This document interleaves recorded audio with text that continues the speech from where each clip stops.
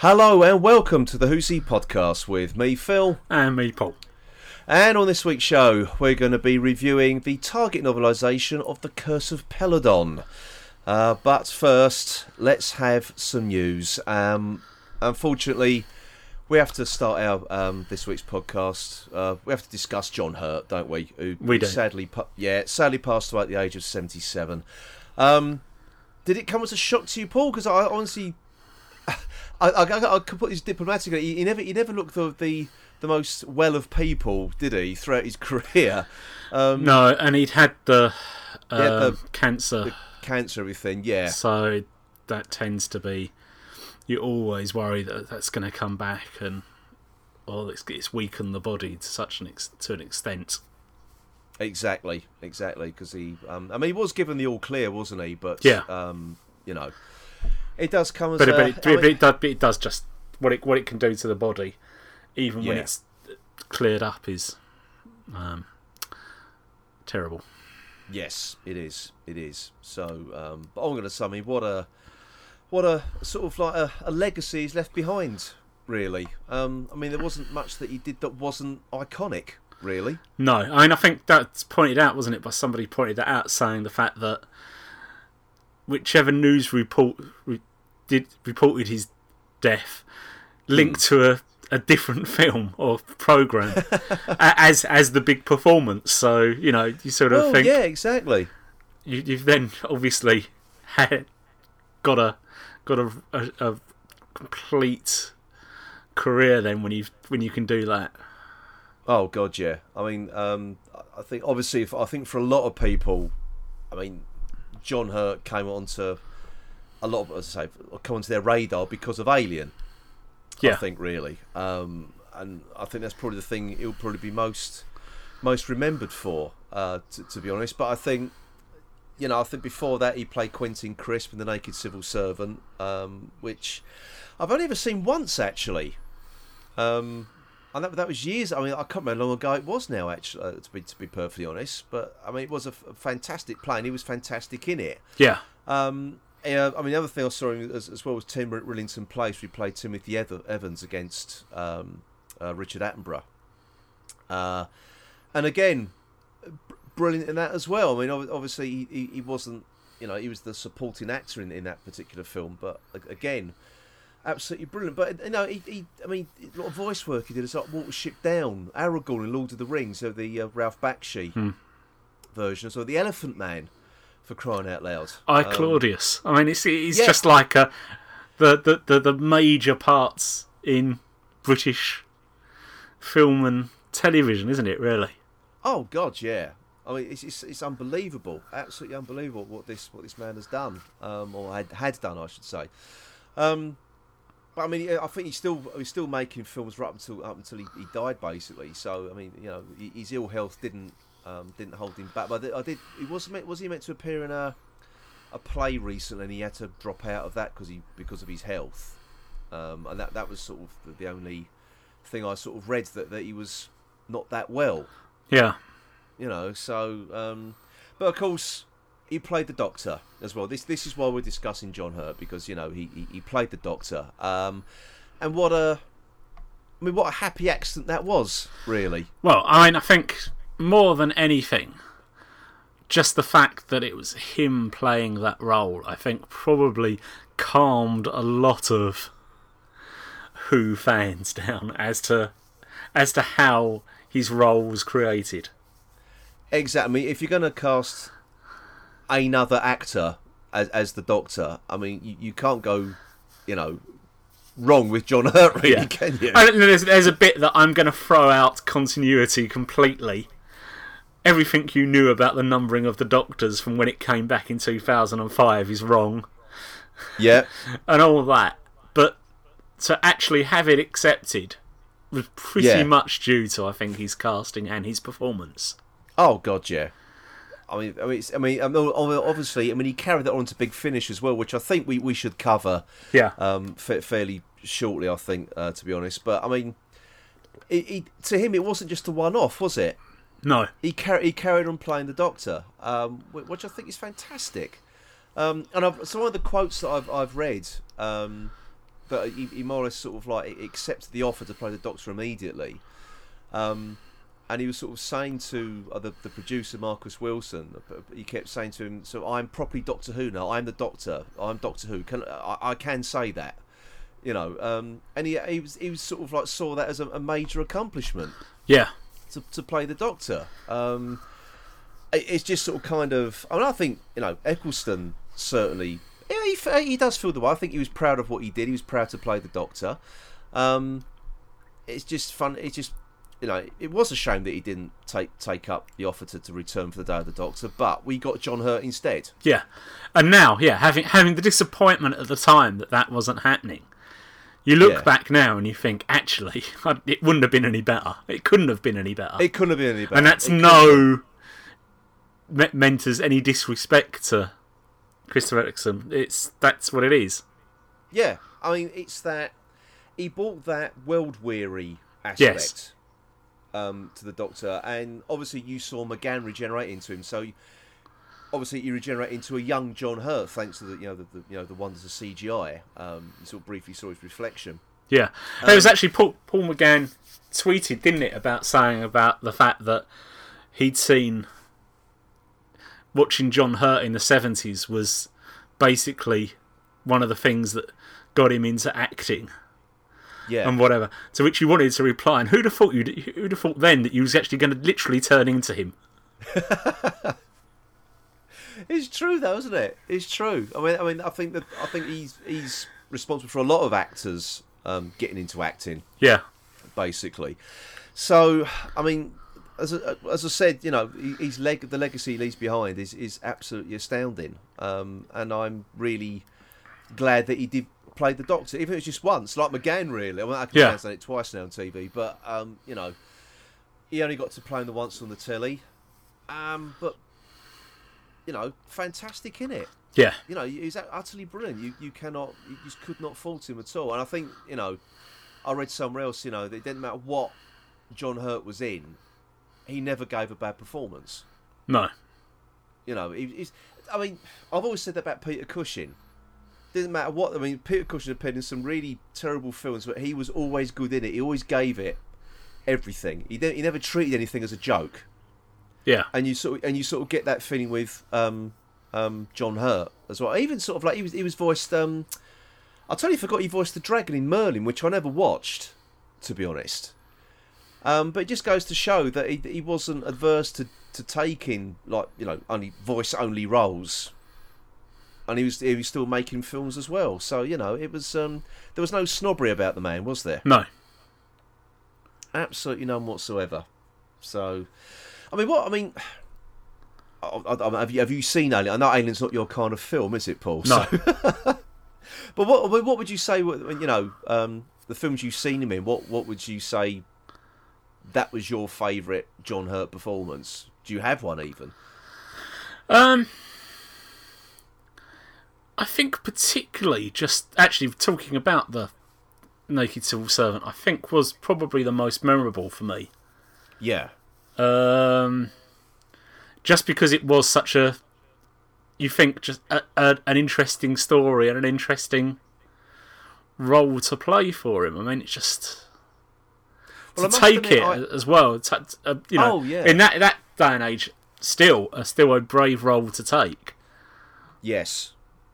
Yes, very. It was 1970. Oh God, when was that? 75, was it? Yeah. I think I honestly can't remember. But I totally forgot though. He played Quentin Crisp again, didn't he, in The Englishman in New York? That was in 2009. I've never seen that. No, I haven't. Never seen it. And I must be honest, I haven't seen a lot of Caligula. I've seen the bits that he was in. I haven't watched one of those things I've never watched all the way through. I was fortunate enough to see him playing Caligula, so which was sort of like he got the psychotic angle down quite well, actually. But I think my favourite performance, probably for me, is The Elephant Man. Actually, I just love that film. I really do. It's accused of being a little bit mawkish in places, but I love it. I think it's great, and I mean to the makeup the transformation he underwent apparently took like 8 hours. a day or each time rather to put that makeup on. And I think he actually said that this is the film that's actually made me hate acting. Apparently what allegedly he said to his wife at the time. So he had to film every other day. He filmed on alternate days because I think to do that every day would have just been too much for him, basically. Yeah. So that's some sort of serious dedication. But what a performance! And he was nominated for an Oscar for that one. I can't think who he lost out to that year, actually. But yeah, I mean, what a guy, what an actor. Really is. So but I think we'll have to cover some of his Big Finish stuff. Yes, definitely soon. And it's a sad thing to say, Paul. This is also since we began podcasting sort of nearly 6 years ago now. This is sad to say. This is our first Doctor we've had to sort of talk about dying, isn't it? Yes, we've managed to keep them alive so far. We have so far, haven't we? We really have. Let's hope there's not another one anytime soon. No, certainly not. Now, unfortunately, since we've sort of last on the air, unfortunately another Doctor Who actor has passed away. Philip Bond died at the age of 82. Now, Philip Bond was in the Daleks. He played the Thal Ganatus, and he was a member of sort of like the expedition that went off with Ian and Barbara. Up into the mountains. Now, I didn't realise that he was the father of Samantha Bond. No, I didn't until I saw that. No, I absolutely no idea. And if people out there don't sort of, or can't think of who Samantha Bond is, she played Moneypenny in the Pierce Brosnan era Bond films, and she also played Mrs. Wormwood in the Sarah Jane Adventures as well. So. But again, he was another one who sort of like appeared in all those sort of iconic TV shows. Really, it was definitely the. Well, he was obviously a working actor in the 60s and 70s, wasn't he? Because the list of what's there is. I mean, it says he was in over 70 series over a 50-year period. I mean, he that's amazing. Yeah. You know, but it's one of your favourites as well, Paul. Shoestring. Yes. Who's in that? The Avengers, Z-Cars. What else we've got? No Hiding Place, Sherlock Holmes. I'm assuming the Sherlock Holmes must have been the Peter Cushing / Douglas Wilmer version. Midsummer Murders as well. So, again, what a career as well. What a career. So, oh dear, that's pretty sad really to talk about two deaths really, but. Let's try and cheer things up a little bit. Sort of last in the news, Big Finish. Yes. They've won a BBC Drama Award. It was the BBC Radio Drama Awards, and they won the category for Best Online Non-Broadcast Drama. And that's for a story called Absent Friends, which was the first part of Doom Coalition 3, which was released in October last year, and it's an 8th Doctor serial. So congratulations to them. Actually, I haven't listened to the Doom Coalition, but I've heard nothing but great things about it. Yeah. Now they won this category previously in 2014 for Dark Eyes. Yes. Which I have listened to. Yes. Yes. Yeah. Which again was well deserved. Actually, that's absolutely brilliant. So I mean, to be honest, I mean. Most of the Big Finish stuff is pretty much there or thereabouts, isn't it? In terms of what you want. I mean, when we review it, there may be the odd bit we pick up, but I don't think we necessarily argue on quality. No, we certainly don't. I mean, I think we've probably been how can I put it, picky in the past, really, haven't we? Yes. So, it's almost like, we're reviewing it, we've got to find fault with it somewhere, sort of thing. Yeah. You know. Well, there might just be stories or the odd performance by an actor that we don't like, but in terms of the actual production and whatever, then. Oh no! I mean, you know, it's that old adage: nobody sets out to make a bad movie or a bad play, do they? No. You know, they certainly don't sort of envisage that when they're making it. It just now and again, it's not going to be to everyone's taste. Yeah. Fair enough. You know, I mean, we we should know that, shouldn't we? Yes. anyone who does, puts their work out in the public domain, it's not going to be for everybody. So, you've got to have your critics. So, so I mean, congratulations to them. Well deserved. Well deserved. That's all I'm gonna say. Now, there is one more thing to discuss in the news actually, and this sort of came up last week, which I put on our Facebook group and on our Twitter feed as well. Is that it appears that Peter Capaldi has got yet another coat, another cosplay challenge has been set, I believe. It's just basically happening. He actually has a wardrobe. I think it is. They're sort of making full use of the TARDIS wardrobe here, aren't they? Yes, for those of you who haven't seen it on our Facebook group, I mean, on also on our Facebook page as well, I mean, please, head on over there. It's more of a grey, sort of charcoal grey colour, this one, with like a... it's got like a little check pattern to it as well, if you look closely enough. But it's looking rather worn, isn't it? Yes. Rather worn and grubby, actually. And now I'm actually partially colourblind, so you've seen the photo, haven't you, Paul? I have, yeah. He's with Bill as well. Are the trousers black now as well? I've seen it. Can I remember what it was like? Damn! Because we haven't got we can't. Now I've put it up there. I mean, I haven't logged into Facebook. We cannot find the photograph anywhere online. So it's got to be there somewhere. I have great difficulty distinguishing between navy blue and black. So I'm waiting for someone to tell me, the trousers with this particular jacket, are they black or are they navy blue? So yeah, who knows? But I mean, I'm going to be at the Gallifrey 1 convention in a couple of weeks' time. So I mean, please come and say hello if you know what I look like. But I've previously established that I will be cosplaying as the 12th Doctor, but it looks like I'll be cosplaying as the original 12th Doctor. That's the combo I'm going for now. I'd go out on a limb and say they are black. They are black. It looks black to me, but then again, I can't trust my my partial colour blindness on that one, actually. So so thank you. Thank you, Paul. It looked black to me. She's in blue, he's in black, as far as I can see. Yeah. Okay. I was right then. I was right. Cool. Good stuff. So, there you go. Another challenge for all you cosplayers out there. And I think there are some people working on their this particular frock coat, as we record. So I know one in particular. So.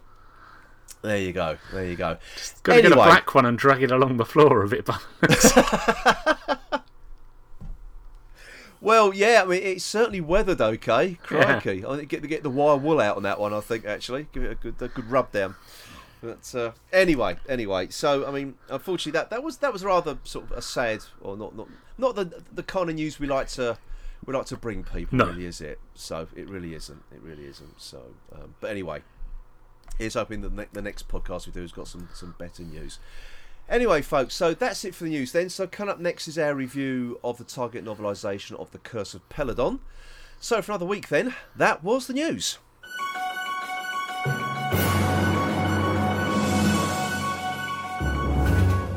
And breaking news, actually, we've literally just sort of finished recording the news for this podcast, and it's literally just sort of broken that Peter Capaldi has confirmed that he is leaving Doctor Who at the end of this year. This year's Christmas special will be his last. It sort of caught us on the hop a little bit, hasn't it, Paul?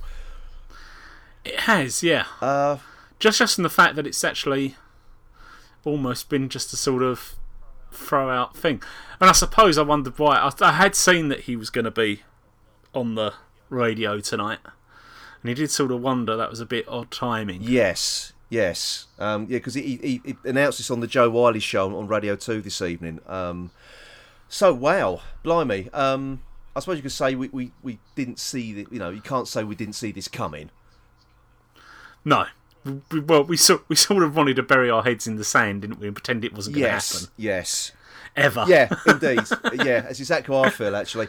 I'm personally gutted. That's my immediate reaction. I'm gutted that he's going, to be honest. Yeah. I'd just like to have seen him under a different showrunner. I would have done. I think it's a missed opportunity, but actors have got to do what the actors do, and they move on to pastures new. And he obviously feels that the time is right. Yeah. So fair play to him. Fair play to him. So here it begins. Here it begins. The tabloids will cast the net wide now, won't they, for who's going to replace Peter Capaldi? And the question is, have they already worked out who they want? Have they already got somebody? It's possible. It's possible.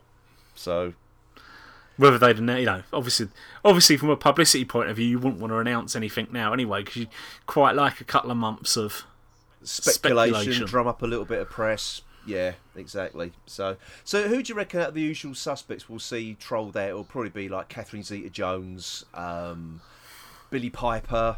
That's the usual ones that get trotted out. Alan Davis will probably come up again, won't he? Yeah. Maybe Patterson Joseph will come up again. Who knows? Who knows? David Tennant coming back. Yeah, that's the other one. Yes. Yes, let all the bollocks commence. That's all I'm going to say, really. So it's only John Hurt that's ruled himself out, really, isn't it? He could re-regenerate back into Paul McGann. That's possibility. Oh dear. Well, there you go. There you go. That is come as a shock, and that's breaking news. Breaking news for us on the. We'd actually insert this into the podcast. We'd actually finished recording for the evening, hadn't we? Yes. And this popped up on the Twitter feed, so we had to discuss it rather than leave it for to week after next, really. So. Yeah. Oh dear. So there you go. So that really was the end of the news this time. So coming up next is our review of The Curse of Peladon by Target.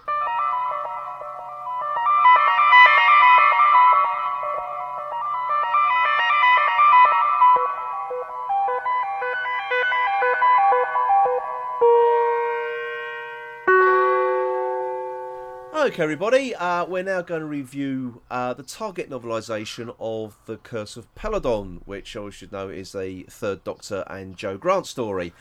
This particular story was released in paperback in 1975, with Brian Hayles adapting his own script. Yes. Basically. Now, obviously, just to give everybody a bit of a heads up, there will be spoilers about this particular book, because we'll be discussing the differences between the novelisation and the televised version. And therefore spoilers about the televised version. Yes, indeed. If you've not got the DVD yet. Yes. I would hope that most of you would have seen it by now. But anyway, I do believe, Paul, it is your turn to start off proceedings, isn't it? Yes, it is. Yes. Yeah, okay. What do you think? First of all, can I say the one thing, as far as I'm concerned, the book definitely has advantage over the TV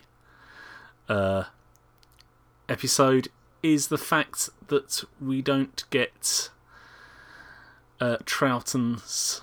You don't get to see Troughton in high length boots and a short tunic in the book. In what way did that disturb you, Paul? in the fact that I was thinking I could cosplay that next time. It was that funny feeling, was it? It was. I don't know why. I mean, because it just sort of was like this. You sort of couldn't get it out of your head that he was wearing sort of stockings and suspenders almost. And it was like, well, each to his own, and he's king, so who's going to tell him? But exactly. The king will have plenty of me time, doesn't he? So it's up to him, really. Oh, there goes this image there, and now a few moments with King Peladon. Da da da da da da da da. He's parading round. Yeah, I mean, it's obviously they do reenactments of the Rocky Horror Picture Show. Oh dear. Anyway, getting past that and getting back to the book. Getting back to the book, yes. I'm actually going to say I really enjoyed this. I've bought the DVD, the sort of Peladon Tales DVD box set a while ago. Yeah.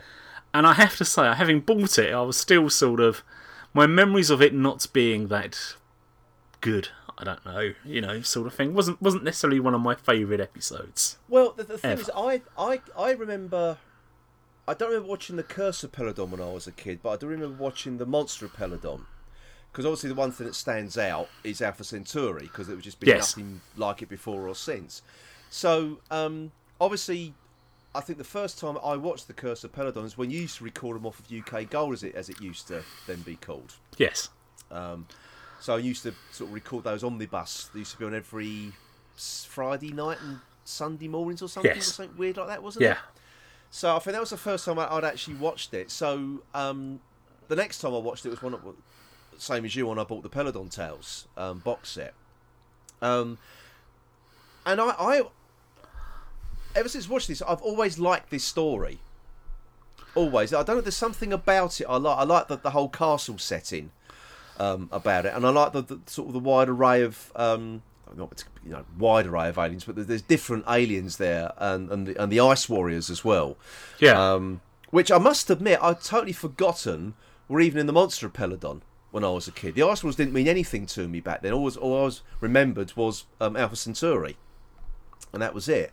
So I was looking forward to reading this book because it's one of my favourite Pertwee stories, because I like all the subterfuge about it as well, and there's like a murder mystery sort of going on as well.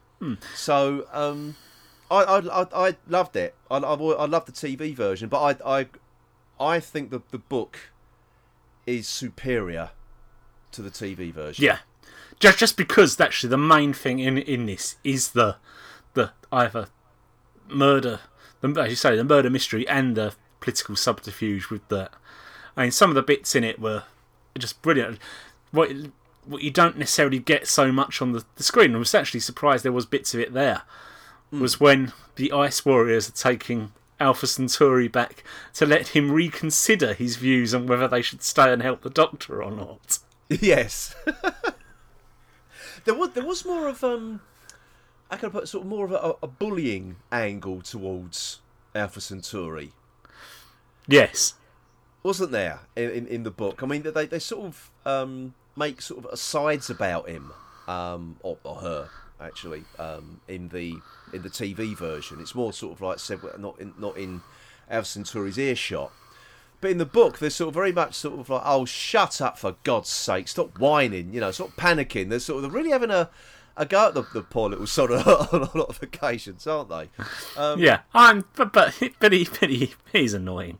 He's annoying. There's no two ways about it. Just on the fact of, I like the way that Brian Hayles described Alpha Centauri's voice. It's like a nervous lady in waiting. Yes, and just the fact that both the King and Hapesh seem to have to try and stop themselves from laughing when he first speaks because they're not expecting it. Yeah, I love that. I thought that was really good. That was really good. I love that angle. But I also like the fact that he what Brian Hayles did with this, it was a lot more. He did a lot more world building. Yes, with this as well. And as we're on the subject about Alpha Centauri, obviously he's referencing the fact of the particularly cumbersome crap costume that Stuart Phil was made to wear. So he addresses that in the book, just was saying he couldn't move very well due to the gravitational difficulties. Yeah. So he gets around that by just by saying that. But what I sort of liked as well, that she kept changing colour. Yeah, depending on his mood was or his state of anxiety or whatever. Yeah, which seemed to be blue a lot when he was scared. So yes. Now, which is brilliant. I mean, obviously, in them days, the BBC couldn't stretch to doing that on screen. No, exactly. I mean parts of the screen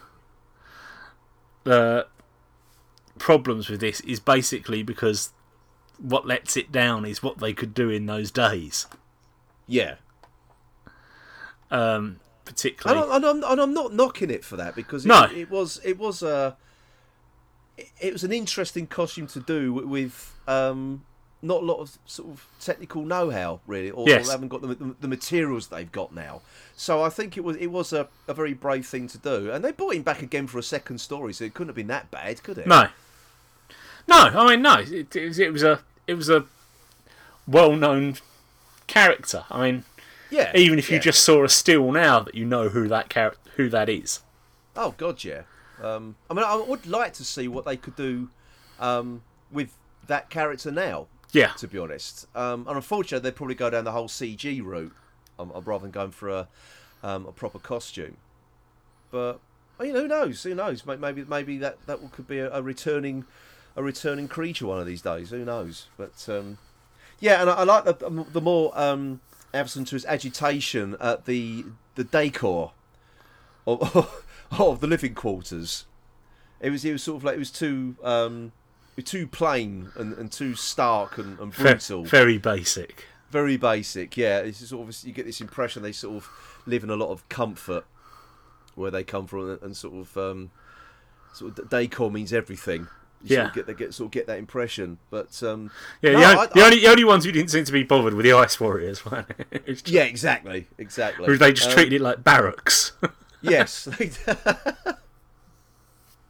But as I came back to like the world building thing, you had sort of mention about the three moons of Peladon, and sort of like Mount Mageshra, which is where the palace or the castle stood. So, which was never referenced in the TV version. Yeah. At all. So, and I like the backstory of Peladon after his father had died.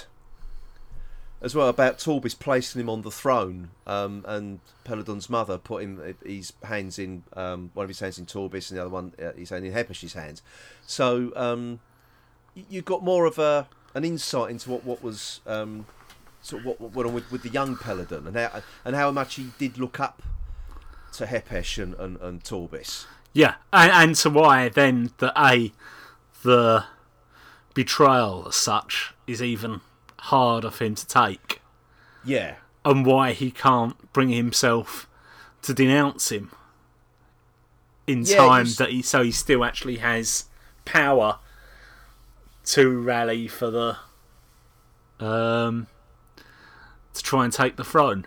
Whereas if he replaced him as the religious leader, he wouldn't have been able to have spoke to the guards as Agador's representative. No, that's right. Now, this whole story, it's meant to be an allegory, really, wasn't it, of Britain joining the common market? Yes. And I suppose, really, it's still relevant now. Well, actually, it's quite relevant now, because we're now going out. I mean, if you're saying about if Alpha Centauri is going to come back, perhaps they can go to Peladon for its Pexit. Yeah. From the Federation. Well, that would make an interesting story. Actually, it would do. It's just so weird that a story that's over 40 years old is still relevant today. Well, we say that. I mean, probably if we'd reviewed this 2 years ago, we'd have said it wasn't relevant at all. No, exactly. We'll say just how it comes around, but how things happen. And when you are watching this, you sort of there are arguments being put forward by people that you think, I've actually heard those in the last couple of years, the last year or so. Yeah, you have. That's the ironic thing. I don't know if it's ironic or scary. I'm not entirely sure, really. It's all about the whole our way of life and all that kind of thing. It's going back to the Dark Ages. Yes, I don't know. Yeah, maybe not. We don't know. Oh dear. Well, it certainly seems to be that the world's going to hell in a handcart at the moment. But there you go. And you look to like sci-fi to take you out of that, and here we are. Yeah. Hey, but it shows. But a lot of sci-fi is basically trying to. It's holding the mirror up to the real world, isn't it? Yeah. I mean, some of the best is. I mean, so. Oh God, yeah. But no, I anyway. Getting back to this, I mean, Hepesh, I think, come across a lot more conniving in this particular story. Yes.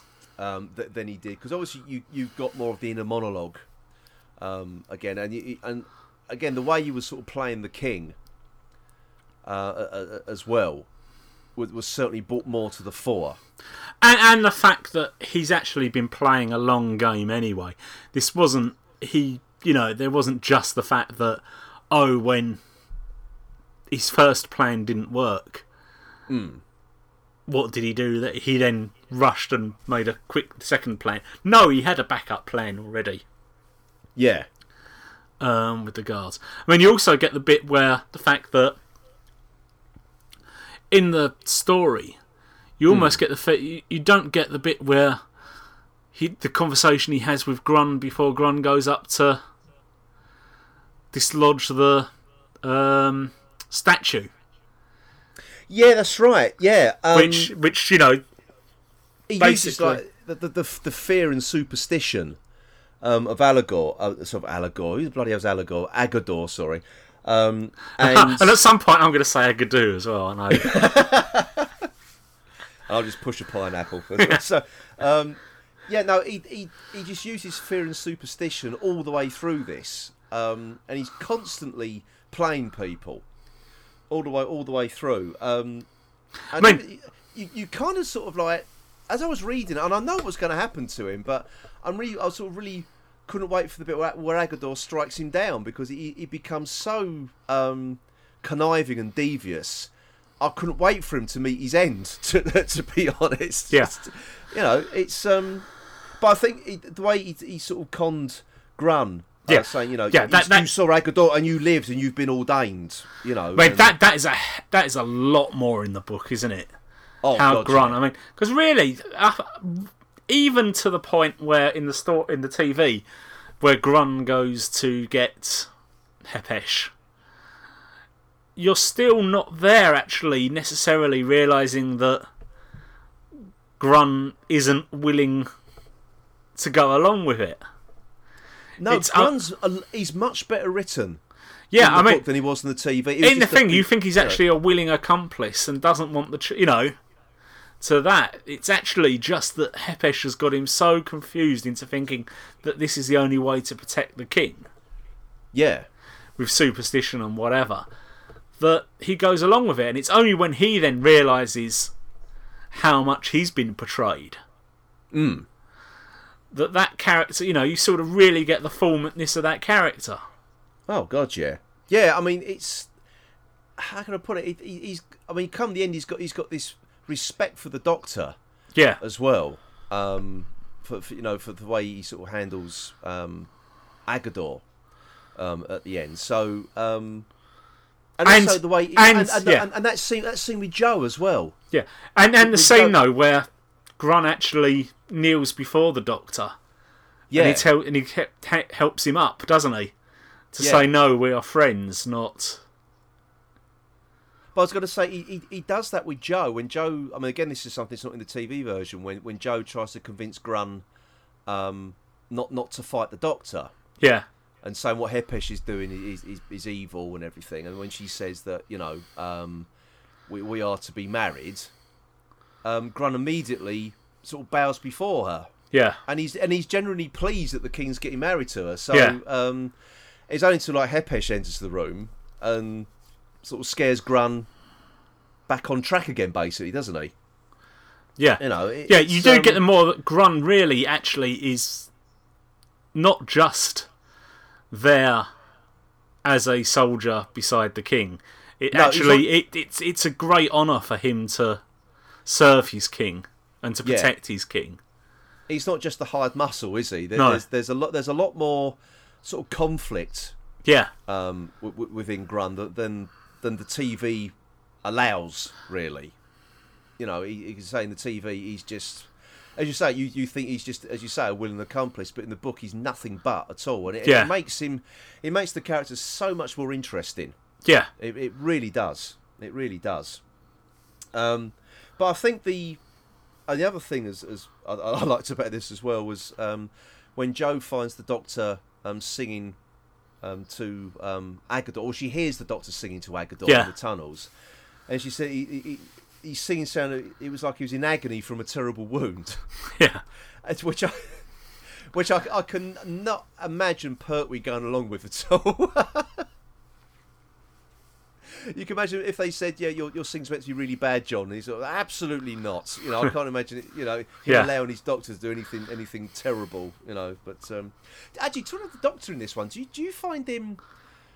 Do you find him more or less patronising in the book and pompous as well? Because his Doctor could be very pompous when it came to Joe, certainly.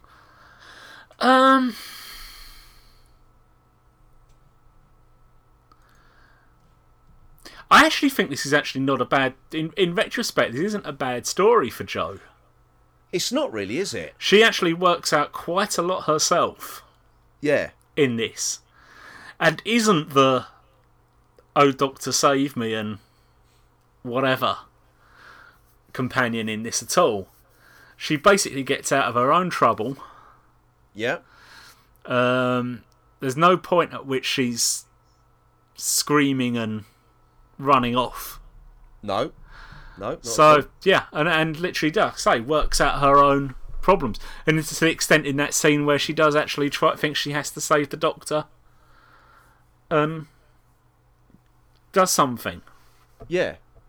I mean, she's constantly trying to save the Doctor throughout this, isn't she? Yeah. Really. I mean, the Doctor seems to lurch from one trap laid by Hepesh to the next, really, doesn't it? Yeah. And even having a go at the Doctor for saying, that you like being the centre of attention. Yes, we could just get the TARDIS and go home, but you're enjoying too much being the centre of attention and being the person everyone looks to. Do you get a funny feeling that might have been something Hayles put in more about Pertwee than the Third Doctor? Because he loved being the centre of attention, Pertwee, didn't he? I mean, the Third Doctor basically was John Pertwee. There wasn't too much distinction between the two of them. So, yeah, I'm beginning to wonder if that's not a dig, but no, but I do quite like the fact that the Doctor takes it as well in that and says, that it is true, and basically, just sort of has a little go back saying, "And do you like being a princess?" That is to true, Jo. actually. Well, that's the thing. Jo certainly goes with this, doesn't she? I mean, I was saying those times she's trying to influence the council, the Federation Council, and especially like towards the end, where she's sort of coercing with the best of them actually to get Alpha Centauri, sort of back on track again. So I just really like the. I like Jo in this one. I thought she was really good, really well written. Yeah, actually, even the TV version, she's not. How can I put it? She's not typical Jo. No, that's what I mean. I think it is in this story, full stop, really, isn't it? It's not just the book version; it's the TV version as well, but more so in the book version. Yeah, maybe. I mean, I think on the TV. But certainly back in those days, that whoever's travelling the Doctor had to do a little bit of screaming and save me, Doctor, a lot of the time. But I suppose in the book,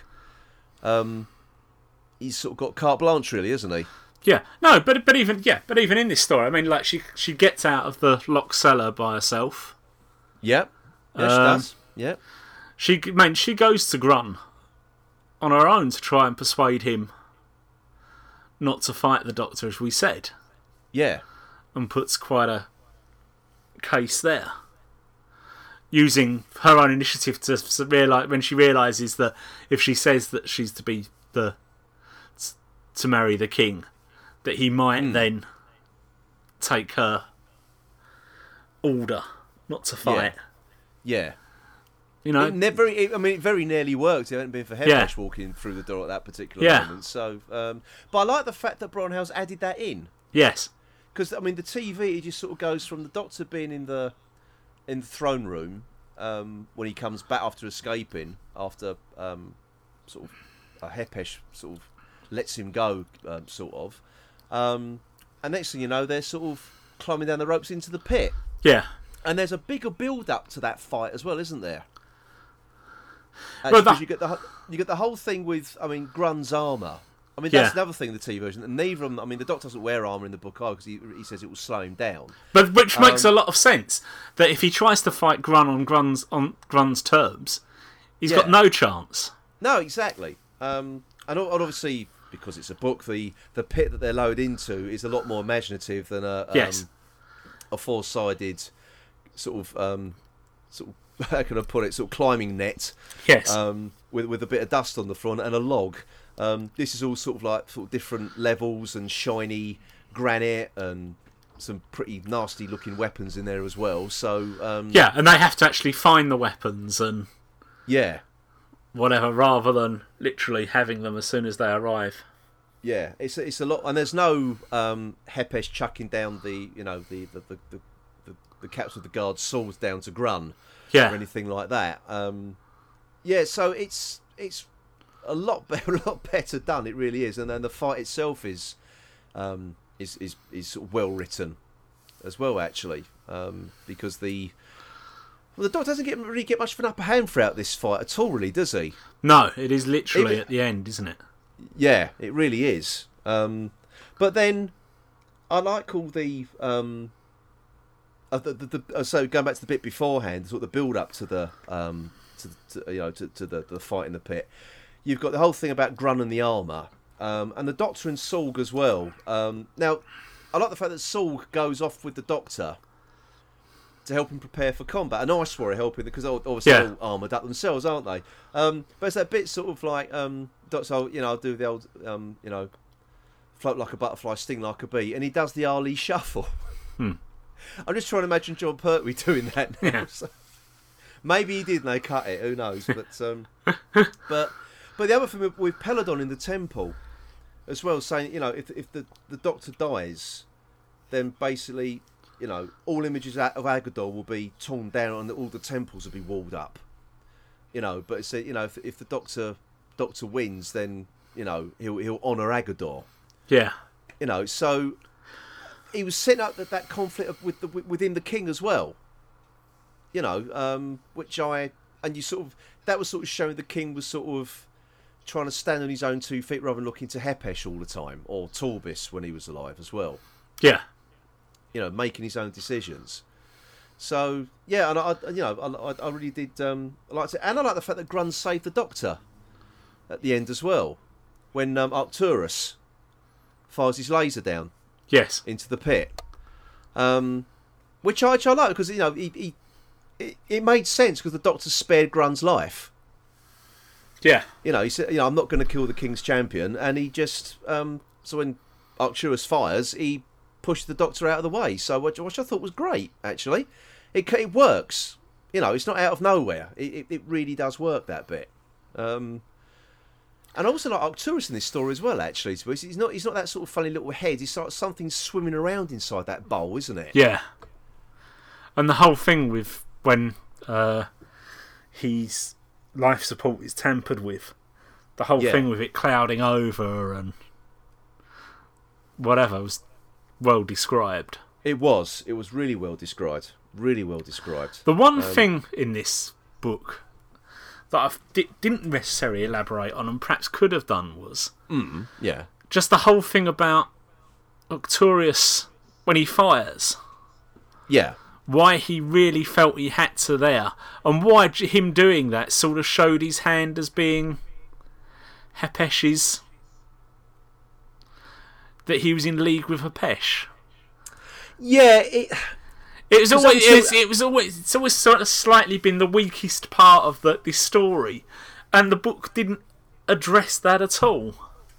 No, it didn't really, did it? Yeah, I thought you might have got some scene where Arcturus is talking to Hepesh.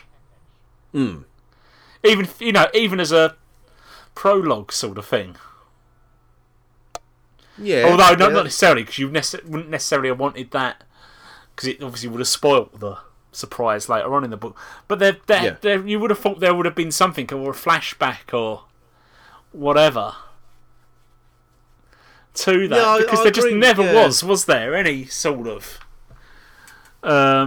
you sort of still having read and watched the thing, it's like, why did he show his hand? There must have been another chance. Felt he might have had another chance at another later date to derail the conference.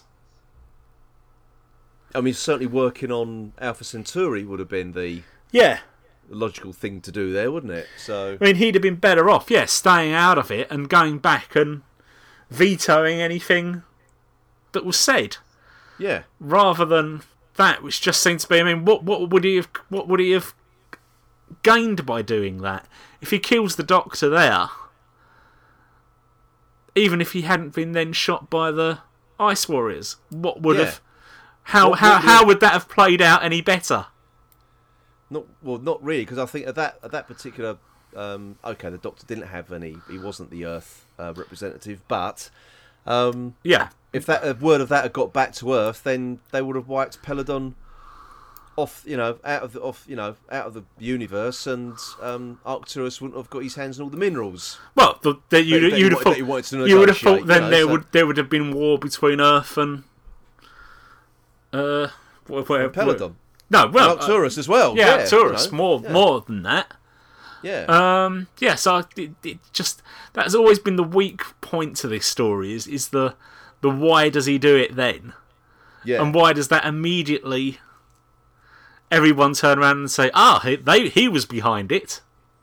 Well, they kind of suspected, didn't they? Because the Doctor knew, and so did Islir as well. So because he says to the Doctor, we're not alone, doesn't he?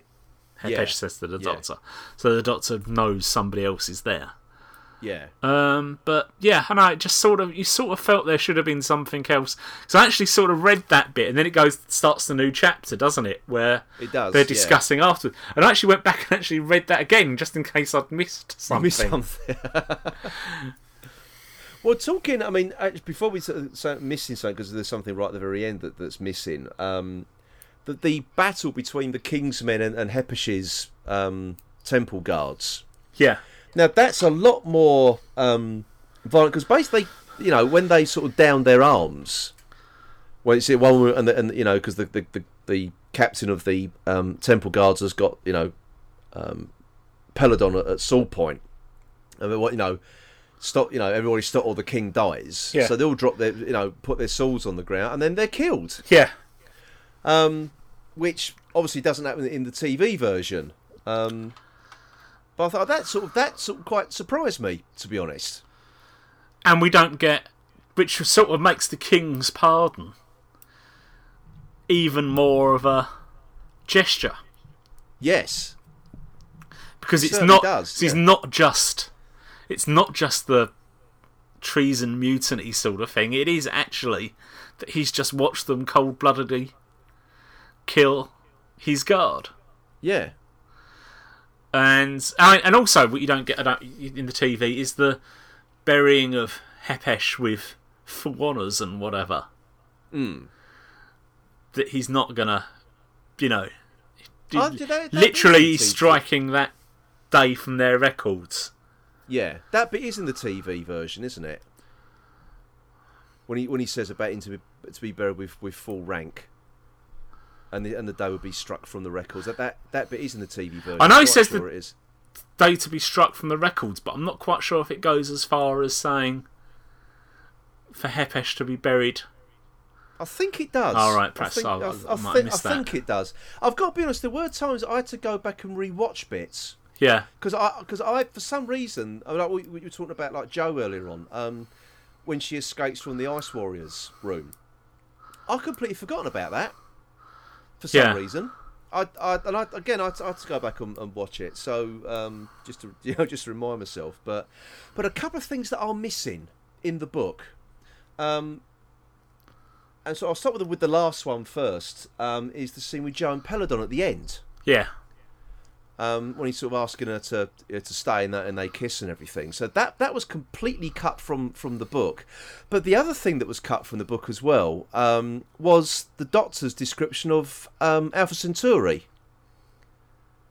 When he says it's not a he or she, it's an it. Yeah. And that bit's completely cut from the book, and I'm beginning to wonder why. I'm beginning to wonder if sort of Brian Hayles regrets calling that particular character an it. Yeah. No, it's just he, isn't it, through the book?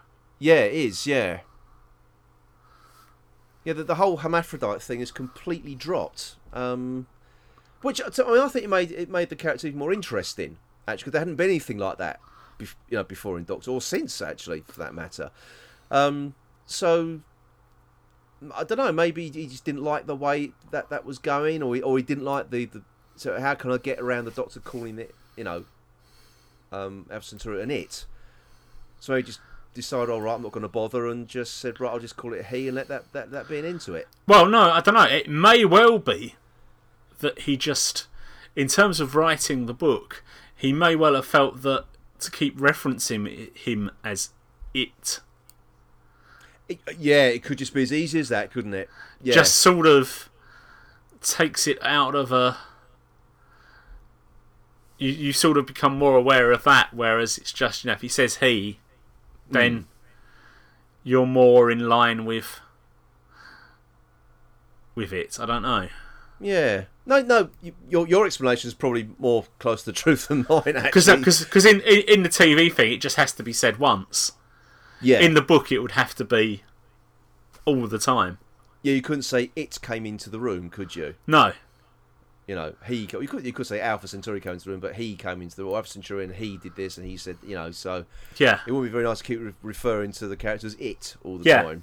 It makes it sound then as if it's something not right, almost, or whatever, Yeah. So I'll say the one other thing that didn't really change is the description of Agador itself. The only difference being it was a lot bigger than obviously they could get away with on the TV. Yes. There wasn't any such thing as quick cuts and editing back in those days, was no. there? So, but interesting that he didn't sort of change its appearance too much in the written form. No, they did keep it. Yeah. Yeah, it's sort of quite a cuddly killer, really, Agador. Well, I mean, in the book, he's written as that, isn't it? It's not it's an animal. It's just it's a bear-like animal. Yeah, because that's that one thing that the Doctor says. There's loads of them on the mountain, sort of thing, and they managed to capture. Well, Hepesh captured one, and sort of trained it to act like that through. He basically said through torture. He said a few things and finished with torture, but he suspected it was more the latter. Yeah, he said you can either do it through reward or torture, doesn't he? Yeah. And he says he suspects it's through the latter to keep it that angry. Yeah. To have it angry when it needs to be, or something, isn't it? Yeah. And it just sort of showed that Hepesh will go to any lengths possible to preserve his way of life. And just basically, as we get back to, this is not just this has happened, and this is Hepesh thinking on his feet. No, how long has this been planned? Yeah. He's been playing a long game. He's been trying to mould the king, into following the ways of Agador. But then, of course, he's progressive and he wants to join the Federation and all that brings, and he just wants to cling on to the old ways. I mean, he's got that thing about all the tradition and history will be wiped out, and he's been conned himself by Arcturus. Really, yes. I mean, Arcturus has just played on his fears, as Hepesh is playing on everyone else's fears. Yeah. So, and that's why I like this story, because everyone's playing one another, and even the Doctor's playing them all, because he's not who he says he is either. No. And I think the only ones who are who they say they are, I think really is sort of Peladon, the Ice Warriors, and Alpha Centauri. Yeah, and the fact that you've also then got the twist in this of the Ice Warriors, which right from the start it's the Doctor, don't trust them. Yeah. So it's just a good twist that they are. You start off with them as the villains. Yeah. It's just a shame that Brian Hayles decided to turn them back into the villains for Monster of Peladon. Yeah. But isn't it established that that's not representative of all Ice Warriors? They're like a certain faction or something, aren't they? Yeah. But I mean, I've got to be honest. I mean, I always, anytime I sort of read about an Ice Lord, I always think of Alan Benion's voice. I think he's great as as an Ice Lord. Yeah. I just like the way he does it. And I like the character of Islir as well, actually, because I think he's quite a level-headed character. Yeah. for a race of warriors, he's not quick to break the guns out, is he? He's quite logical about everything, and that's what I like about it. I mean, interestingly, because this is obviously part of the era now where they've had all the Earth-based Doctor, haven't they, for ages? This is now just the breaking away, isn't it, and getting back into space and whatever. Yeah. And we sort of get a Brigadier character. Yes, we do, don't we? In a funny way. You're right, we do get a Brigadier character for the Doctor to play against. Yeah. I don't know. That's interesting. Yeah. I never thought about it like that actually, but no, that's just on the basis that you still then have the Doctor to have someone who can strong arm the odd person when necessary. Yes. And he certainly does that. And use force when necessary. Yeah. Without the Doctor having to dirty his hands in killing somebody. Yeah. Yeah. Now, I was really looking forward to reading this book, as I said at the top. This is one of my favourite Doctor Who stories, and this book really, I really can't recommend it hardly enough. We've only sort of touched on a few of some of the plot differences here, but there's a whole lot more to this book. Yeah. Than just this. I mean, one bit we haven't mentioned was Grun actually when he catches up with Hepesh, and he's talking to one of the captains of the guard. Yeah. There. And you get the fight scene there, which is obviously how much better than everyone else Grun was. Yeah. Obviously, which you're never gonna get on TV at that time. Just from the point of how he disables him first, then kills him. Yeah, we sort of cuts through the tendons on his hands, so he drops the sword, then he kills him. So yeah, I mean, Grun was to be feared. And the two soldiers that come in next, hesitate for a second because they know they're not going to win. Yeah, that's only because of Hepesh's deviousness. Yeah, that they do. So whereas on the TV, you just sort of seem to get Hepesh just hitting him on the head from behind, and that's it. And that's it. Yeah, almost as if he's a bit anti-climax, actually, isn't it? Well, he's a bit, not quick-witted enough to realise what's going on, where it wasn't. No. He was actually fighting with honour at the time. Yeah. No, I cannot recommend this book highly enough. I really cannot. I think this was a really, really good read. Yeah. It really was a good read. And I say to our listeners, track it down, read it. And like I say, actually, some of it is quite pertinent to where we are now. In the world. Yeah, it certainly is. It certainly is. So, shall we leave that there? Yes. Yes, good. Excellent. I'm glad we both enjoyed that anyway, because I think if either of us had not enjoyed it, one of us and enjoyed it, I think that would have not made for such quite good listening, because I think it is a fantastic book, and I can't really find any fault with it, to be honest. No. Really, but I say apart from that one thing, it doesn't explain the whole Arcturus playing his hand too early thing. It's more of a disappointment than a just for the fact that I just thought it was the one point where a book could have gone into it. But you just actually the other thing I was going to say is just generally watching this, you think how much more the book fleshed out to the TV series. Yeah, and then you think, but that was still an hour and a half worth of TV. That's why they can't do stuff like this nowadays.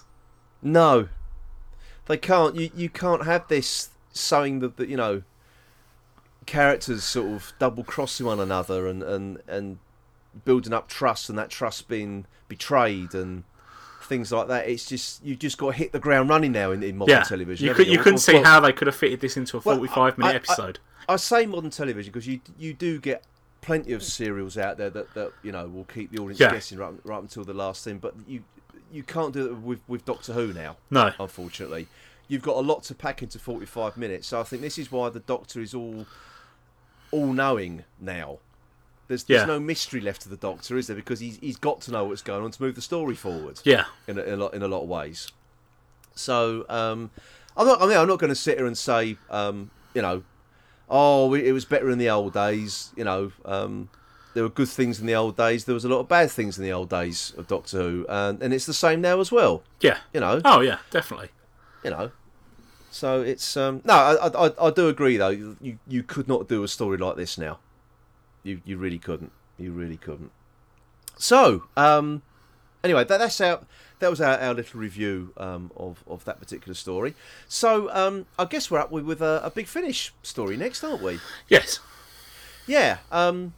We haven't decided what one we're going to do yet. Have you had any ideas? No. No. Okay then. Well, we'll announce that then. Yes. When we figured it out. To be confirmed. Yes. Okay, everybody. So until we... Oh, actually, I just want to give a shout-out to another podcast, actually, because they've recently given us a shout-out as well. It's a podcast called Spoilers Are Cool. They've just started up. They've been starting...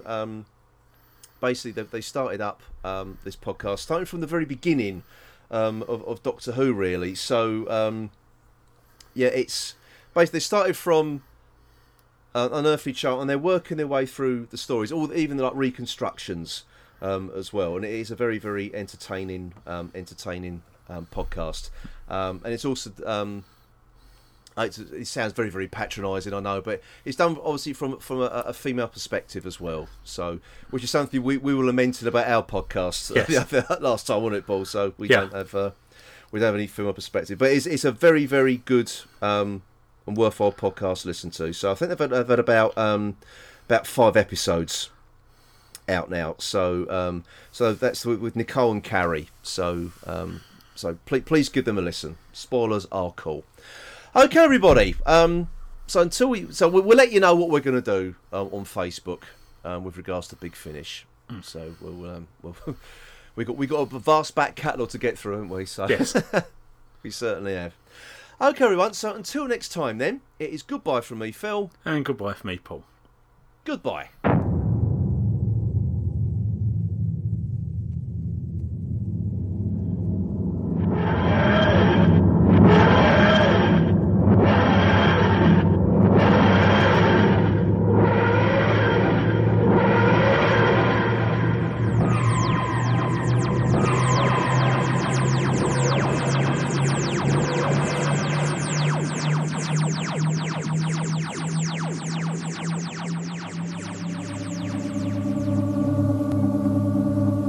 Listening to the Who's He podcast.